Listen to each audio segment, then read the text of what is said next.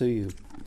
We're going to turn now to the Word of God and the passage that was read earlier, Ecclesiastes chapter 11.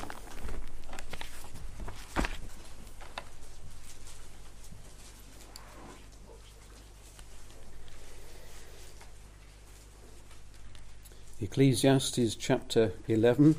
I'm not going to read a particular text because I want to speak to you from the first 6 verses of this chapter. Now, if we've been saved by God's redeeming grace, the question arises, how then should we live?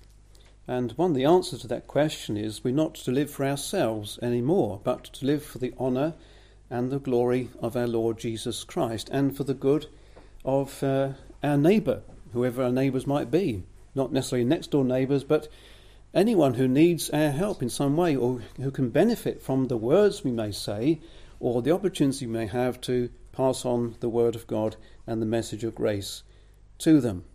Now, this chapter deals with charitableness, and not only charitableness in respect to monetary giving perhaps, but about labouring for the Lord, and in particular the theme of sowing and reaping. So it seems to me an appropriate passage of Scripture to consider this evening in the light of what we've been saying already. Now, I'm not to have certain headings necessarily, but I want to just comment on each verse as we go through these first 6 verses.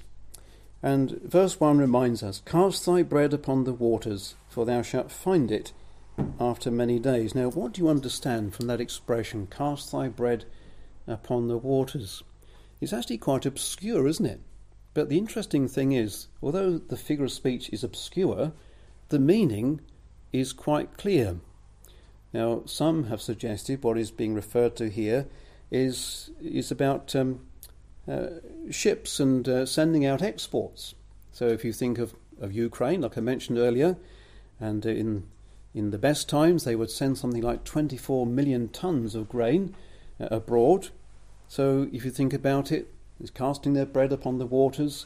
It goes off to various parts of the world. The ships come back perhaps laden with other goods for them, or they come back with money they've received on account of the grain that they've sent out. So they're to cast their bread upon the waters. It be seen, the results will be seen after many days.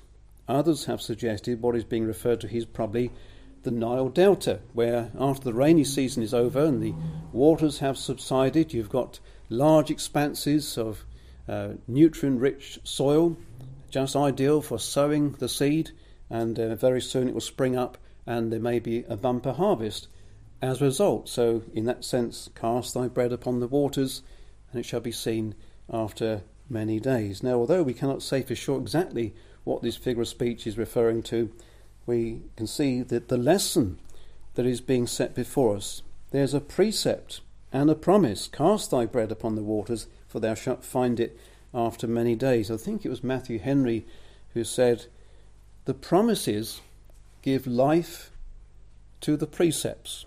The promises received by faith give life to the precepts. So when God exhorts us to do a certain thing, often there's a promise associated with it to encourage us to do that very thing. And that's certainly the case here. So we are to labour, we are to, as it were, cast our bread upon the waters, for there's a promise of blessing and prosperity to some degree at least as a result. So we're to launch forth, as it were, in the work of the Lord, knowing that as we labour, the Lord is going to use his word and use our witness in some way for his honour and his glory. And of course the lesson is that we don't expect immediate results. It will be seen after many days.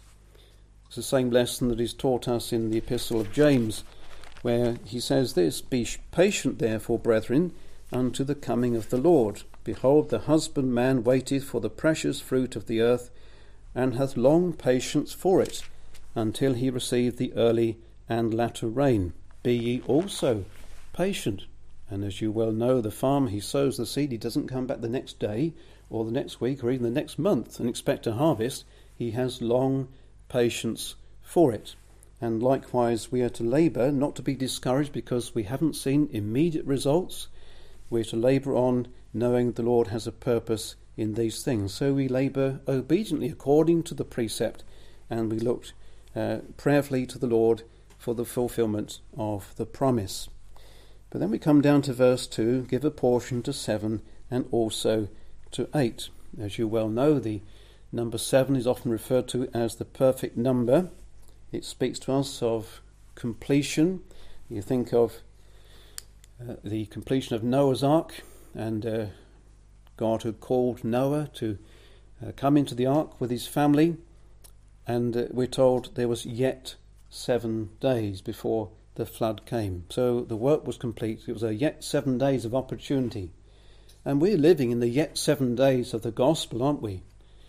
Christ, the ark of grace, he has provided a complete salvation.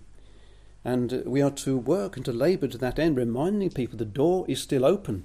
The day will come when, just as it was with Noah's ark, the door was shut and God himself shut it. He will arise to shut the gospel door one day. And it'll be too late then for people to seek to enter into the kingdom. So we are to remind ourselves and to remind others that there are yet 7 days.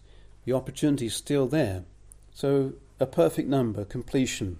Christ has performed his work of salvation. He laboured in a way we cannot fully explain or comprehend to provide salvation, suffering in a way we cannot really begin to explain, to provide that perfect salvation and atonement for sin.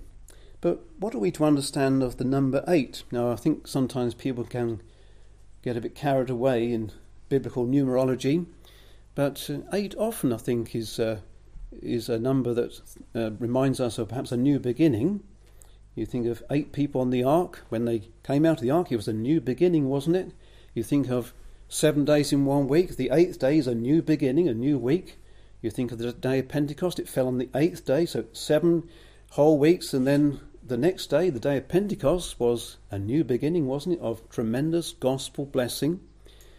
And the Lord does provide sometimes in significant ways new beginnings for individuals as believers and new beginnings for churches. Is it not true to say that this church has been given a new beginning? Surely we are to be up and doing and seeking to labour for the Lord for the furtherance of the gospel and for the good of his people. And the verse goes on to say, for thou knowest not what evil shall be upon the earth. We don't know what is coming. We're not to say to ourselves, well, the days are so evil, I don't think there's anything we can do. We're not to sit by the fireside wringing our hands in despair, are we?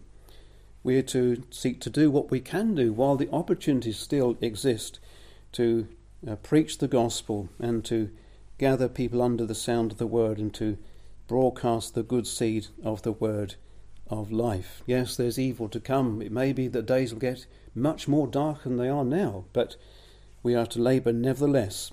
And as I mentioned earlier, we always have something to say. However dark the circumstances, how black people's lives become, how begrimed they may be with sin, and how distorted their lives may become, we always have something to say to them, just suited to their situation and their need. Verse 3 speaks to us about instrumentality. If the clouds be full of rain, they empty themselves upon the earth. You think of the water cycle. It's quite remarkable how in God's goodness and providence he controls the weather. He set these things in motion, and the evaporation and the condensation of the evaporated water, and then the clouds move, and then the rain comes in other parts of the earth. You can see God's wisdom in all these things. The clouds give freely of what they have received, and likewise we are to be the same. The Lord has given to us of his good treasure, the grace of God in our hearts, his love and his mercy and his compassion towards us. We come to know that, and therefore we're called to show and demonstrate something that to others, and to, as we've been blessed under the word ourselves, it's surely the most natural thing to want others to be blessed likewise through the word of God. So we're to be aiming to be like clouds, as it were, to be instruments of showers of blessing in other people's lives. And the verse goes on to say, if the tree fall toward the south or toward the north, in the place where the tree falleth, there it shall be. We live in a world of leaning trees, don't we? The vast majority of people are leaning the wrong direction, leaning hellward, aren't they, instead of heavenward. And it's a very sobering aspect of Christian ministry or personal witness that we are dealing with people who have never-dying souls on the road to a never-ending eternity, either of heaven or hell. This verse reminds me of one of Isaac Watts' famous verses, "As the tree falls, there it shall lie, to north or southward where it fell, so men depart to heaven or hell, fixed in the state wherein they die." It's a very sobering message, but we need to be reminded of that, because surely this will spur us on in a sense of concern and diligence and zeal before the work of the Lord, knowing that we may be, with God's help, instruments of delivering people from eternal misery, and they may become the Lord's people and be found in heaven at last. And we may be the instrument, perhaps the chief instrument in some cases, of bringing people into that experience. Moving on to verse 4, "He that observeth the wind shall not sow, and he that regardeth the clouds shall not reap." We're not to be hindered by discouragements. Surely that's the message of this verse. We're not to wait for ideal conditions. There are never going to be ideal conditions, but we are in a condition where the Lord has given us the message, and we're to make use of the opportunities. Let us not fall into the snare of wishing that we lived in the 18th century revival. I think I have to confess I perhaps had rather romantic views of past ages and wished I'd lived in such times. If only we'd lived in revival times when thousands were pressing into the kingdom of God. But the Lord hasn't placed us in revival times, at least not at the present time. And as much as we may be interested and encouraged by the 18th century awakening, the Lord didn't purpose that we should live in those times. And let us not wish that we lived in the 19th century, the great church and chapel building era, when chapels were springing up all over the places and numerous congregations were being established along gospel lines. But we're not living in those days, and the Lord has purposed we're living in the 21st century with all its difficulties, all its problems, and wholesale unbelief and rejection of the word. But we are to labour nevertheless in these circumstances. We're not to observe the wind. We are to remember the Lord has placed us in these times. We are to sow the word nevertheless. For he that regardeth the clouds shall not reap. And we are encouraged, aren't we, elsewhere in the Scriptures? You think of Psalm 126. He that goeth forth weeping, bearing precious seed, shall doubtless come again with rejoicing, bringing his sheaves with him. Verse 5 reminds us of the mysteriousness of God's work. As thou knowest not what is the way of the Spirit, nor how the bones do grow in the womb of her that is with child, even so thou knowest not the works of God, who maketh all. Can you explain how a child, exactly what happens when a child is conceived, how it grows in the womb and develops? I can't explain it. I'm sure there are people who could explain these things to considerable detail, but there's still an element of mystery about it that people cannot really fathom. And likewise it's true concerning God's work, the moving of his Spirit, the sovereignty of God in the work of salvation. And you think of Christ and his conception in the womb. Who can explain the moving of God's Spirit upon the womb of the Virgin Mary, and how the bones grew in her womb? The conception of Christ in his humanity, that God the Son never gave up his divinity, but his divinity was joined in a permanent union with our nature, human nature. And we cannot explain these things, it's beyond our comprehension, but we rejoice in it. Where reason fails with all her powers, there faith believes and love adores. That's how we have to come to these things. And likewise, how God works, how and when, and by what instrumentality. It's sometimes said God can draw straight lines with crooked sticks, and sometimes he uses people that may be quite off-beam when it comes to certain doctrines, but they may be genuine believers, and the Lord may use them.